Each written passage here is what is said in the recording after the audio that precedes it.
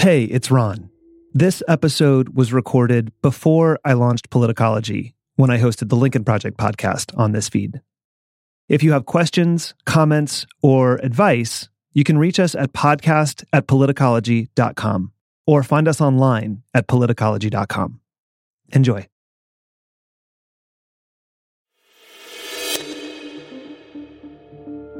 Hello from the Lincoln Project. I'm Ron Steslow.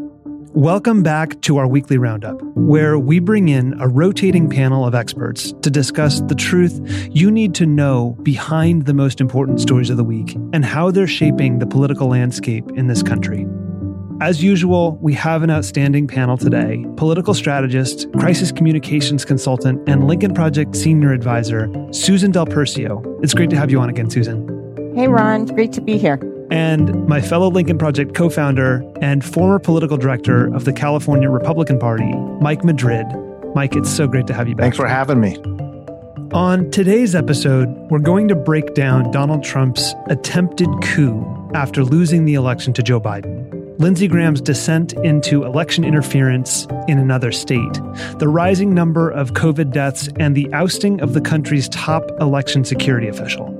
So let's start with Trump and his co-conspirators, who have continued their assault on democracy this week. They're attacking democracy on multiple fronts, so there's a lot to unpack. But I want to start with Michigan. In an unprecedented move, Trump summoned Republican lawmakers from Michigan to the White House today.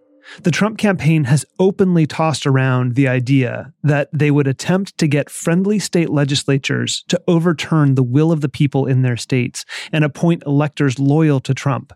It looks like they're attempting to do just that with this meeting. Trump has invited the Michigan State Senate Majority Leader Mike Shirkey and House Speaker Lee Chatfield to the White House. So, Mike, I want to start with you because a month or two back, Steve Schmidt and I had a conversation on the podcast explaining the importance of and the history of peaceful transfers of power in the American system. And on that episode, he noted that there will be no Trump coup in this country. But now it seems that the nation is watching the President of the United States and his co-conspirators, I think we need to call them now, rather than enablers, attempting just that, a coup, to overturn the results of an election in broad daylight. Now, our institutions are holding, and by all confidence, they will continue to hold.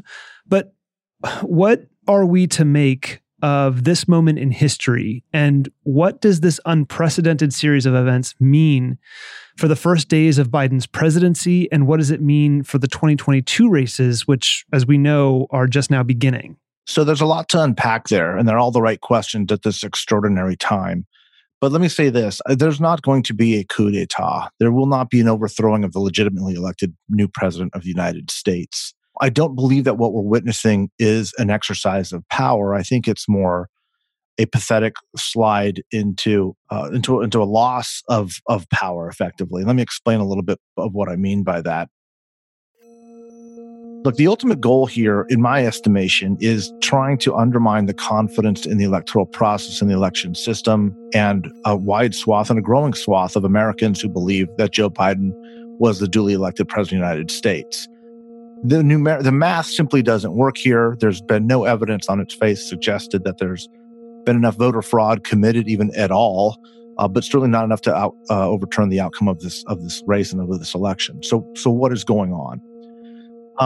Let's start with Michigan, because I think that's a really good place to start. This is where you had a couple of canvassers in the Detroit area, Republicans, in a partisan vote at the local level, votes to not certify the election initially. Once enough pressure was brought to bear and the facts were illustrated that the counties where they were permitting the votes, even with more egregious errors or differences between the voter rolls and the actual votes cast, benefiting white areas, overwhelmingly white communities, these two partisan electors or overseers of the electoral process changed their vote back to certify the election. Okay. The way this works is there's county canvassers, and those county canvassers authorize it. They certify it. Essentially, it doesn't become official until it's certified by the Secretary of State. But every county goes through a process of certification, sends it up to the state, and then the state Secretary of State certifies what happened there. So again, apologize for how mundane all of this process is, but it is very important to understand what can and cannot happen. We now enter a phase, very important. December 8th is a very important deadline. The constitutional requirement is that on that date, certification by the states needs to have happened on the election that took place on November the 3rd. By every estimation, this will happen with many days to spare. Certification means the race is official. There's really no remedy beyond the certification process to undo that certification. So once they are sent forth, we declare, each state is basically declaring that its state has won, or the popular vote in that state has gone for one candidate or the other. In this case, of course, it would be Joe Biden. Now, there's some areas, and I don't even want to call it murky because it's not really contestable, but there's some shenanigans, I guess, that could sort of conceivably be played in this process. And I want to be very careful about that because there is a pretty clear line of what needs to happen and what cannot happen here. Okay? If in the event, when the Electoral College meets on the 14th, a state has not certified its balloting, then the state legislature has the ability to come in and determine who those electors are. Okay, that seems to be what perhaps a strategy, if there is one, on behalf of the Trump campaign is trying to employ. But there's two things about that. The first is it's being handled remarkably incompetently. Okay, this is like a clown coup. If one were happening, you couldn't make up a theater of the absurd more, hilariously.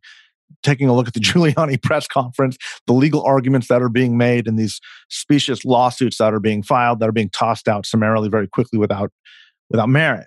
So there's nothing that is sticking. It just seems that this is part of the process to kind of obfuscate and sort of delay into this gray zone. And then once it gets into this quote unquote gray zone, which really is not all that gray, the hope is that they can then further this process of destabilizing and undermining the confidence of the outcome of the race.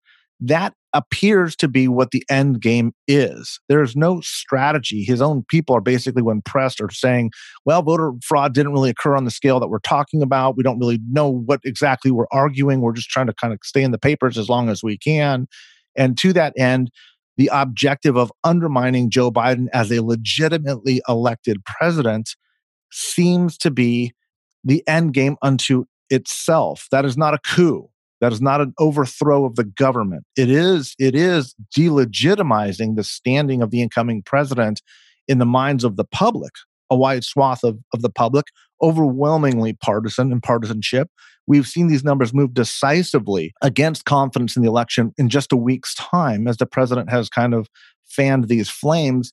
That, again, appears to be the end game here. He's trying to consolidate a base in exile when he's no longer president of the United States, is keeping his constituency behind him, keeping as many pillars of quote unquote power, Republicans from leaving him, and further casting doubt on the outcome of what was clearly an election that frankly was not that close and was handled remarkably smoothly considering all the potential problems that we at the Lincoln Project were anticipating and looking for as political experts and as practitioners, going, man, there's a million ways that this thing could go sideways. None of that materialized. Mm-hmm. This is a very clean, very well handled, very well processed election. Kudos to the Secretary of State and to the millions or hundreds of thousands of volunteers who helped make the process move smoothly. The fact that you could have a record number of Americans showing up with almost no snafus is really the big story, is how clean and well handled this election process actually was. So given everything that Mike just articulated, Susan, and the unlikelihood of any of these shenanigans to take hold legally, I'd love to get your thoughts on why you think Trump and the people around him are continuing down this path, what it means for them post-inauguration, what it means for the 2022 elections, and how Republicans behave going forward, and what is the short-term or long-term benefit to the president in sowing all of this chaos and confusion and mistrust of American institutions. Yeah, I think when you're dealing with President Trump, you have to always figure out his motivation is what serves him best. I agree that there is a lot of undermining of the election, of the credibility of Joe Biden as president-elect. But I look at it in more brass tacks. I think Donald Trump is using this as an opportunity to raise money. The moment he concedes, he can't raise money for this fight. I get 18 emails a day asking for money for this legal defense. I actually think the real legal defense he's looking for, and what really has him scared and his back up against the wall, are the legal issues that he faces in New York. And that is by the Manhattan County District Attorney and by the New York State Attorney General. The New York State Attorney General is a civil case. The Manhattan District Attorney has one civil case, and potentially, he has said, a criminal case. There is nothing that can be done. There's no deals to be worked out for a pardon there. This is not this is not the Southern District of New York. This is New York State, and there is no pardon power there. Even you can't negotiate the deal. You can't negotiate the deal because it cannot happen. And it being New York, of course, there's a lot of politics around that. But again, what serves him best? Raising money. And that's what he needs, and that's what he's afraid of. I don't think he gives a hoot about the 2022 elections, what this does. Consolidating power, he already thinks that his people are his forever. I think he's going to be in for a rude awakening once he is gone. And that core, how small that core actually is that's willing to buy a subscription to Trump TV for, $6.95 a month.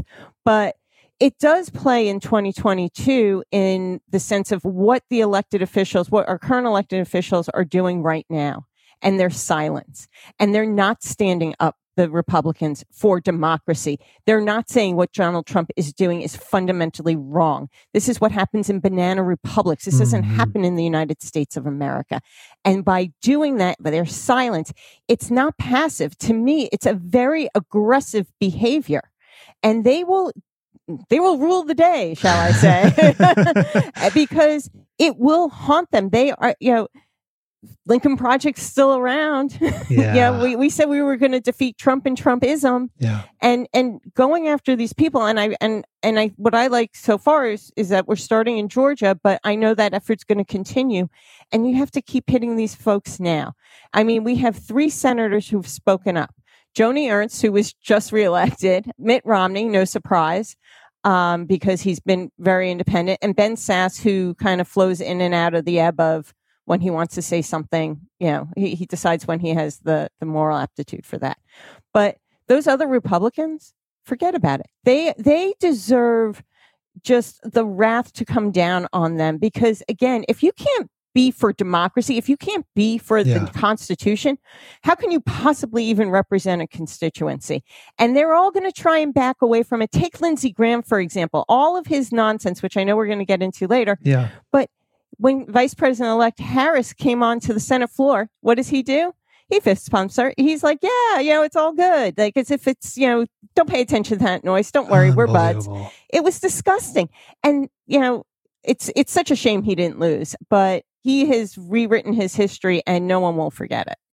Yeah, we will get to Lindsey in just a little bit. But before we do, Mike, is sedition an appropriate word to be using for what the president is doing and for what the people around him are doing right now? There's a difference between sedition and treason, right? I think in a couple ways, they're both apt. Sedition is actually a call for the overthrow, essentially, of the government. I think Sidney Powell, the attorney who took the stage yesterday at the Giuliani press conference, is probably acting more seditiously at this point than the president, although I think a very legitimate case can be made. Look, I think because we are so unaccustomed to this as Americans, we do not recognize that on its face, what is happening is an attempt, feeble though it may be, an attempt to undermine the validity of our electoral processes constitutionally delineated. On its face, again, that is an act against our government. That is an act against our basic framework of governance. And so, yes, I do believe that this is an action being taken that undermines our government. There should be an account for that, not just for the President of the United States, though he certainly should be, but for those lawyers who are acting consciously to undermine the integrity of the basic underpinnings and foundation of the United States government. I believe to my core that is exactly what is happening. We can argue about the semantics of traitorous or treasonous behavior or sedition, but by my definition, it certainly meets an act of sedition when you are working consciously with no evidence to undermine a duly elected head of state. That's a domestic threat. That is literally what the founders, I think, were trying to prevent when they included the language in our Constitution to defend the sacredness of this document. So yes, I believe that that is exactly what is happening.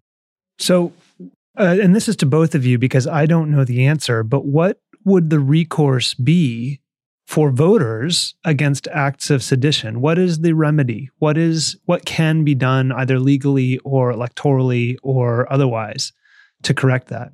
Well, you vote them out. That's the only thing that the American people can do is vote them out, and as far as punishing them for their crimes, if you will.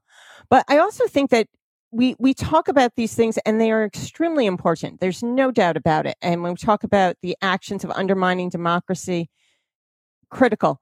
But I'd just like to, for the listeners to understand there's something that when we talk about it at that level, at 30,000 feet, we should bring it back down. You're totally right. To what it really, truly means. Because I agree with Mike. Joe Biden will be President Biden on January 20th. The process will continue and he will be president. But what's happening now, we are a vulnerable country during this time. And when we talk about the sacredity of the peaceful transfer of power, that sounds really beautiful and it is an amazing thing. But what it really happens now is that's when the president-elect gets briefed. This is a time for national security.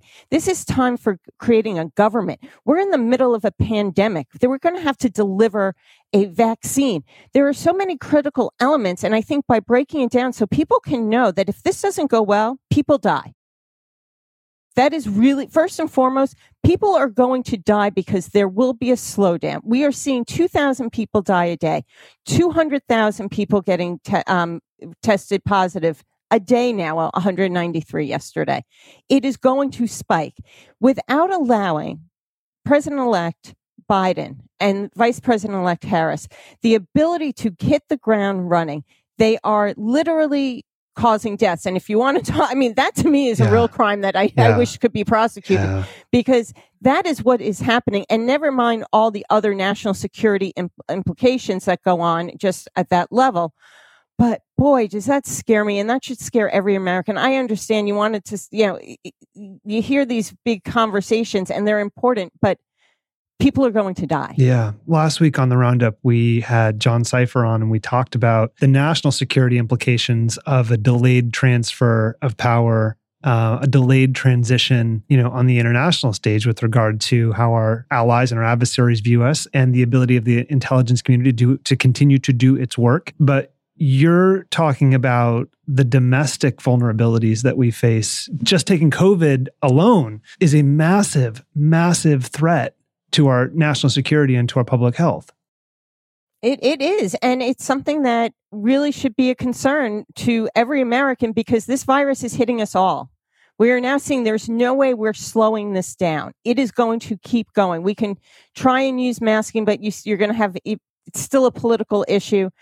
This virus is rearing and going to get even worse. We're talking about 400,000 deaths potentially by March. These numbers, it hits home. Everyone is now starting to say, I have a relative, I have a neighbor. Yeah. And in that implication, and that's what's so dangerous about all of this, is that Donald Trump has checked out. His chief of staff had said, we're not going to try and figure out what to do about this virus. We're just going to get a vaccine. Well, they can't distribute that vaccine. That's going to be up to Joe Biden. And they need to do everything possible to make sure people are going to get that and other therapeutics. The ironic part is the Operation Warp Speed is proving is doing very well for serving its objective, which is to get these vaccines approved, and manufactured. And if Donald Trump just had one scintilla of caring about the country, he could actually say that and take some kind of victory from that. But he doesn't care about the people. He doesn't care about COVID was something that got in his way. Those deaths got in his way. They were annoyances. And you know what? We're now talking about 253,000 people dead. We're still talking about it. It's November 20th, not, way after November 3rd when he said it was just going to go away. No, it's worse. And he has to relinquish it. And as far as, the General Service Administrator goes, she's a disgrace. She's been complaining to people that, I'm between a tough spot. No, there's no tough spot. When you're not sure what to do the right thing. That's easy. She should be trying to save people's lives. That's what it comes down to. And she's not. Let's linger on the topic of COVID just for a minute, since you brought it up, because Joe Biden said a couple of times, and he's absolutely right, we cannot begin to restart the economy until we fix the pandemic, until we heal as a country. And it seems to me that we cannot do that healing. We cannot distribute a vaccine and have 70% of Americans take it, which is what Dr. Fauci says we need. I think he'd prefer 80%. If more than half the country doesn't plan on taking a vaccine, and if more than half the country has sort of succumbed to the disinformation campaigns and they don't trust anything about our institutions anymore, and Donald Trump seems intent on continuing to sow that kind of division, that kind of distrust among Americans, even after he's out. So how do we begin to move forward as a country together when that really is the only path forward toward restoring? Like, if we're going to move past COVID, if we are going to inoculate Americans against the pandemic so that we can reopen the economy, how do we begin to read from the same page basic facts, right? People have to want to get this vaccine. They have to trust the government to distribute it to them. And it seems to me that many of them don't and won't because of Donald Trump. I've got a pretty controversial answer to this, and maybe because I'm a political practitioner, but I don't believe that unity should be the objective anymore. I think we have learned so much over the past 4 years that there is a wide swath of Americans that are not trying to build a better America. They are not trying to take an extended olive branch and work together for common cause or for the betterment of this country. I believe one of the defining features of Trumpism is declinism. And declinism brings about a sense of hopelessness and ultimately a sense of both self and social destruction. And I believe that is what we are seeing. I believe for the first time in our country's history, or at least in the last 150 years, we are witnessing an element that would rather see our institutions burn down than compromise and build towards something better. And I think that many of us who have been stuck in this idea of how do we understand the Trump supporter better? How do we understand the economic anxiety? How do we alleviate the racial toxicity that is so central to it? Has really been the wrong question. And we're going to need to figure this out and move on very quickly. We cannot, but like a virus, we need to contain it. Like in a political campaign, you need to marginalize it and isolate it and have the majority move forward with an agenda that is more peaceable, that is more unifying. But I believe we've got to get past the point where we start believing that when 80% of the Republican Party does not believe that Joe Biden was duly elected, we are not going to convince them otherwise. You are never going to convince people who are walking out into the midst of a fall and winter rally without a mask, in violation of 6th grade science, jeopardizing their life and the lives of others in the midst of a deadly virus. These are not people that are trying to build a better America, okay? And once we understand that, I think we can start to view this as a social problem, not as a political problem, and not even necessarily as a health problem, although it is. It will get to that once we understand the underlying social dynamics. But the idea of unity and coming together, I think, is a misguided notion. I know that is probably controversial, but I think that overwhelming evidence would suggest that what I'm saying is exactly right. And so we need to start worrying about how we contain this, how we marginalize the disinformation, how we marginalize and ostracize socially some of these elements, because we cannot get to 80% herd immunity with a vaccine when we have a Republican Party and political leadership that is openly advocating the destruction and death of their own people, and they're willing to go along with it. Wow, what a gut punch. I am like... I know. Go ahead, Susan. I was going to say, when you hear that coming from Mike Madrid, it says a lot. Like, that just not... Like, I'm stunned. And I'm also stunned because I don't think he's wrong. Yeah. It's a hard fact that you have to accept. Like I said, I when he said that, I just literally retracted. I could not believe it. And you're right, Mike. And the only hope I kind of have on this level, at least short term, is the fact that we're going to have good governance under Joe Biden, and that distributing the vaccine and coming together as a nation, not necessarily for governance sake, but for health sake, that people are tend to be kinder to one another when politics aren't involved. Maybe that just gets us a temporary bridge to allow some kind of decency to come back. But boy, Mike, you got me. Okay, sorry about that.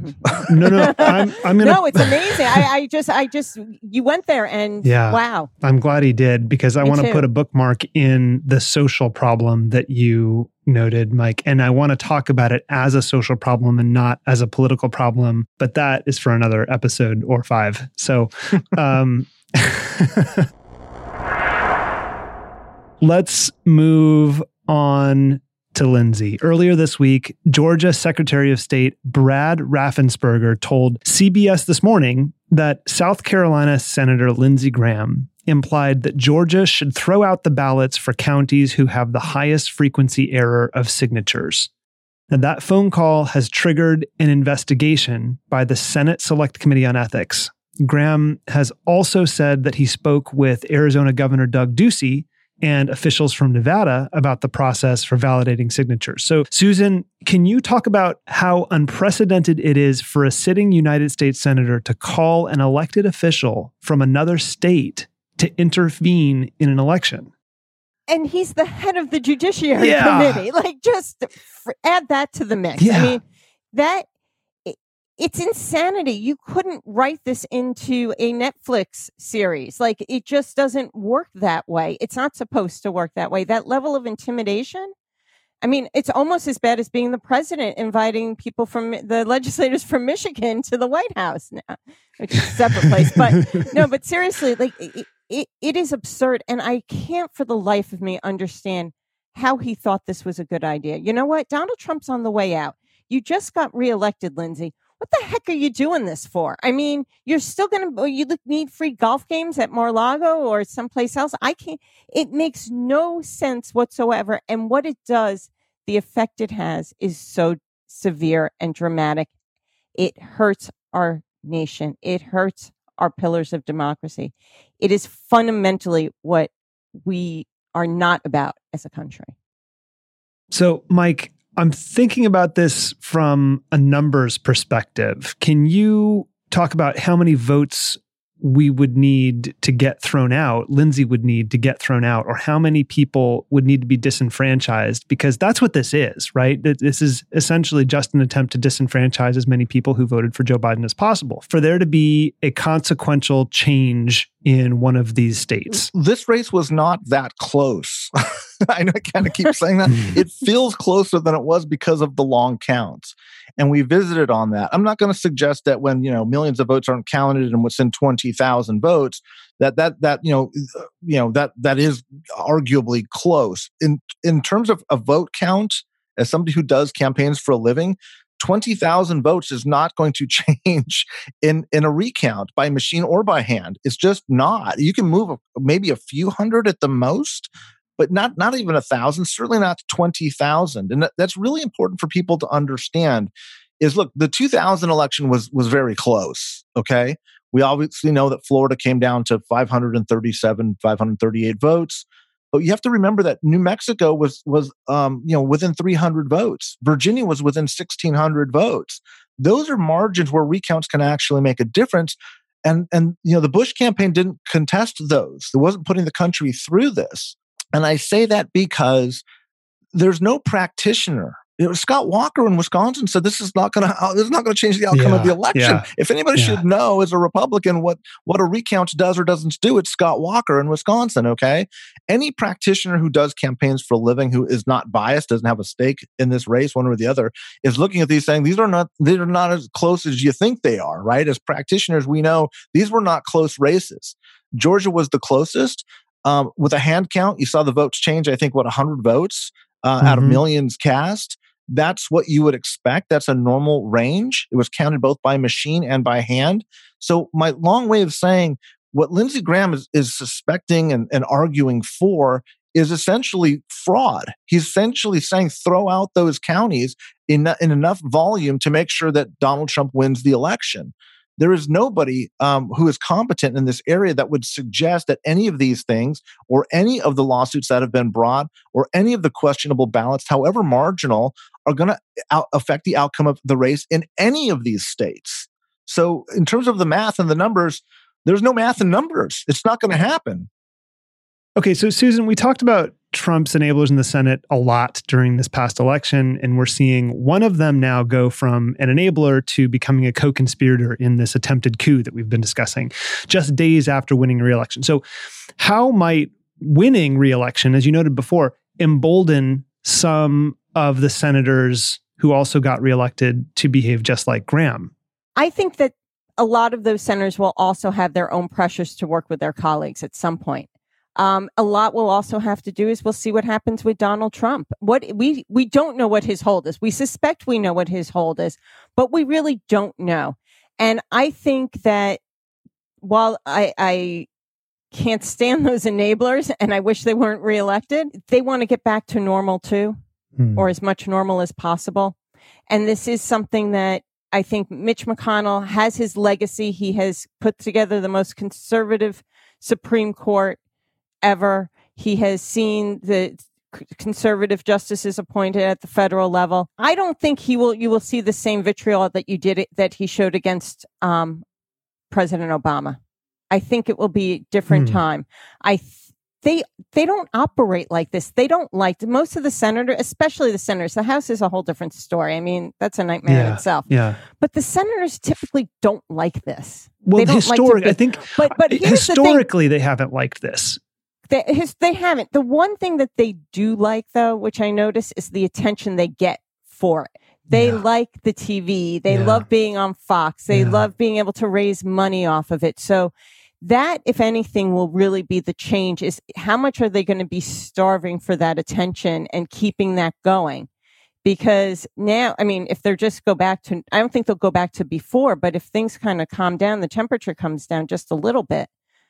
Well, that's a whole different story. But then again, we also see what's Ron Johnson going to be. I mean, he's up for re-election. He has been such a Trump enabler and basically cross every single line there is to cross when it comes to his work on trying to discredit President-elect Joe Biden. And he has to face the electorate back in Wisconsin in 2022. How many people are dying right now in Wisconsin? What's he doing? He's talking about treatments like hydrochloroquine and stuff like that. That's today. That's been disproven. He's still sucking up to the president. That is not going to fly. So I think you're sort of assuming that when Trump is no longer president, there will cease to be enough environmental cross pressure for them to behave the way they have been behaving. But doesn't that assume that Trump will stop doing that he will relinquish his hold over their constituents? Well, it depends on, again, we'll see how much of that base he's really taking with him. That's what I don't know, is how big is that portion? Is he really going to take 80% of the Republicans with him? I don't think so. And people want to see the back of Trump. They may be enablers. They may be sycophants. But at the end of the day, it's exhausting, and he makes everyone's job a lot harder, and they don't like that. So there is that side of it too. They would have welcomed a calmer Trump. Let's put it that way. Yeah. On Tuesday night, Donald Trump fired Chris Krebs. Who is Chris Krebs? He's the administration's most senior cybersecurity official responsible for securing the presidential election. And I should note that this time last week, John Cipher called this firing about a week in advance. The firing came after the agency Krebs headed, the Cybersecurity and Infrastructure Security Agency at the Department of Homeland Security, released a statement last week stating that the election was the most secure in American history and that there is no evidence any voting systems were compromised. Susan, we've talked about election security a lot during this cycle, and Trump has been building up to this for months. He and Bill Barr have obviously been saying mail-in voting was going to lead to the most corrupt election in history. How successful were they in laying the groundwork for that particular communications strategy? Well, I think when you look at Krebs and how he was fired, he knew he was going to be fired because he's competent. He did his job. What's disgraceful is you see a lot of members of the Senate who credit him and Christopher Wray, the two people who Donald Trump can't stand. They credited him for putting together a almost flawless election cycle. Like when it comes to security. Of course, Donald Trump hates him. And of course, he has to fire anyone who is competent because he can't look like he's not the smartest man in the room. So with that, he had to get rid of him. He doesn't like anyone changing his narrative. It's not surprising, but it is disgraceful. Look, this is symptomatic of a broader problem that is going to be plaguing the country for the next 60 days or so. Susan's exactly right. First of all, that the reason why he was shown the exit door, Krebs, is because he said what we all know and what the president doesn't want to hear. This is the most secure election we've had in our nation's history. Remember, a few months ago, everybody was worried about Russian interference, ourselves included, because we were looking for a boogeyman behind whatever tree we could find it. What were the most exposed places? What were the most weakest areas? The truth of the matter is the Russians or the Chinese or whoever didn't interfere with the election because they didn't need to. They had somebody who was already undermining it internally for them. Why would they interfere with the enemy while we're in the process of destroying ourselves by the main asset that they could possibly have sitting in the Oval Office? He was doing all the work that they could, undermining the confidence in the election far better than they could have. If they had interfered, it would have taken away from that. It would have detracted from the incredible impact that this guy has had in undermining the confidence of what just happened. Again, 80% of Republicans think that there was some sort of fraud that went on when there's no scintilla, no shred of evidence to suggest that anywhere in the country. So, look, mission accomplished. Now, having said that, this is not specific to just this one area, one department of government, right? He's chopping heads in the Pentagon. He's making moves that any rational person would not be making. And if you don't believe that we are at the beginning of that, then, I've got a virus to sell you that you can also be convinced isn't going to harm you, right? That's the problem, is what we're going to witness. And again, I believe our institutions are largely going to hold, but our institutions are only as strong as the men and women who uphold them. Which again goes back to Susan's point, which is if you've got people who won't do the right thing, when we know that a peaceful transition of power needs to begin, but somebody's saying, oh, I'm under so much pressure, I can't make the right decision, when the decision is obvious on its face, those are the types of people that should not be running the government. Unfortunately, those are the only people that remain, and where there are capable, competent experts that have actually been making sure our government has been sound for the past 4 years, he is summarily removing them. He's excusing them and putting more lackeys in place to either protect himself, shred whatever documents are there, or move forward with an agenda in the last 60 days that are clearly not in America's best interest. That's what's going on.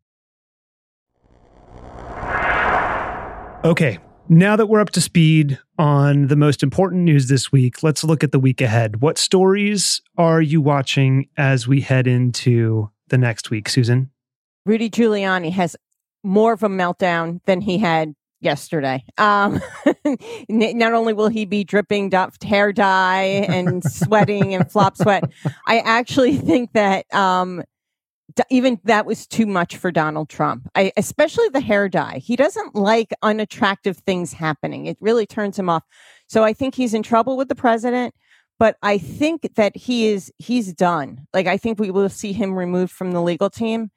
So that way, if Donald Trump wants to at least have any credibility, keep moving forward, he's going to get rid of Rudy Giuliani. Okay. Mike? What are you watching? I haven't said this since April or May, but I'm watching the coronavirus spike. Guys, these numbers it is, as Susan said again earlier, it's out of control. It's going to affect all of our lives. It's going to be very deadly. We are entering a very, very dark 90-day period.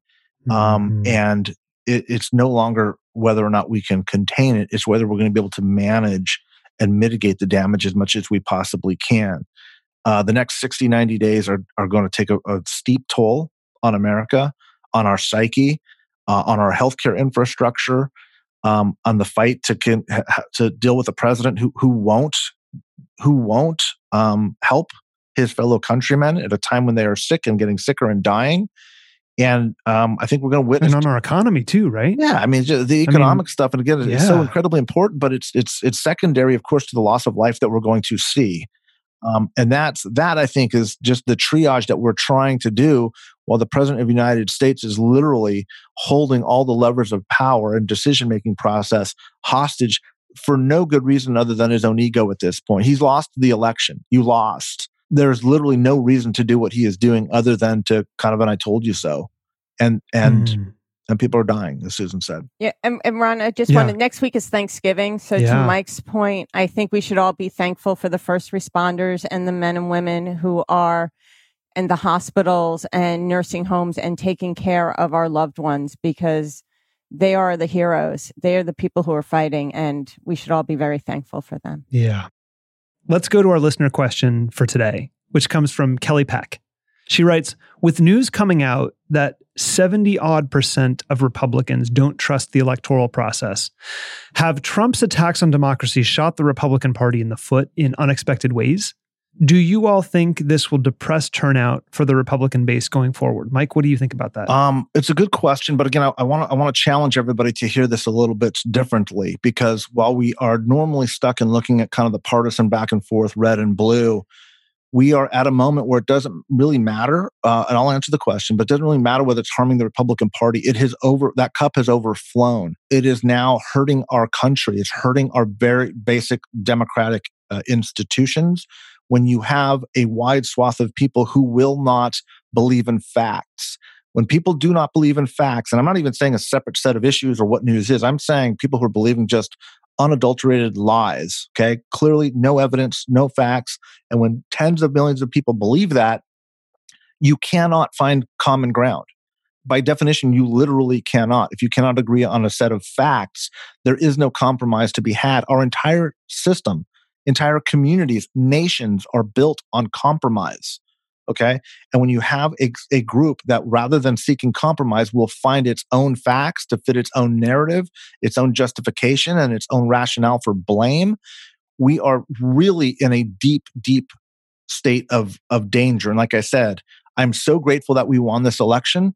Obviously spent a year working with the both of you and others on the Lincoln Project to make sure that happened. But I do believe in many ways a much larger threat is on the horizon. And it is a social threat. So we need to stop thinking about this as just red or blue advantage. It's about a social problem that we're going to have to confront that is unlike anything that we have seen since at least the Civil War. We also have a listener comment from Lori Croce, who writes, Dear Ron and LP crew, I have been trying to think of something profound to write, but all I could think was, thank God for the Lincoln Project. Mike Madrid's analysis has been crucial to my sanity. He was persuasive and correct. Your podcast has been reassuring. I feel vindicated by Jennifer Horn and Tara Setmeyer. The others have informed and amused. I'm frightened for our country, but I'm not willing to give up the fight. I'm all in on the Lincoln Project, and I wanted to let you know you are saving me, like-minded, decent folk, and our country from irreversible decline. So I'll repeat, thank God for the Lincoln Project, and God bless you. Thank you to everyone at home for listening, and thanks to Susan and Mike for making the time today. This episode was recorded when I hosted the Lincoln Project podcast on this feed. If you have any questions or advice, you can reach us at podcast@politicology.com. And please know that even if we don't respond, we read every email we get, and we love hearing from you. If you enjoy the show, it would help us if you could rate and review us wherever you get your podcasts. I'm Ron Steslow. I'll see you in the next episode.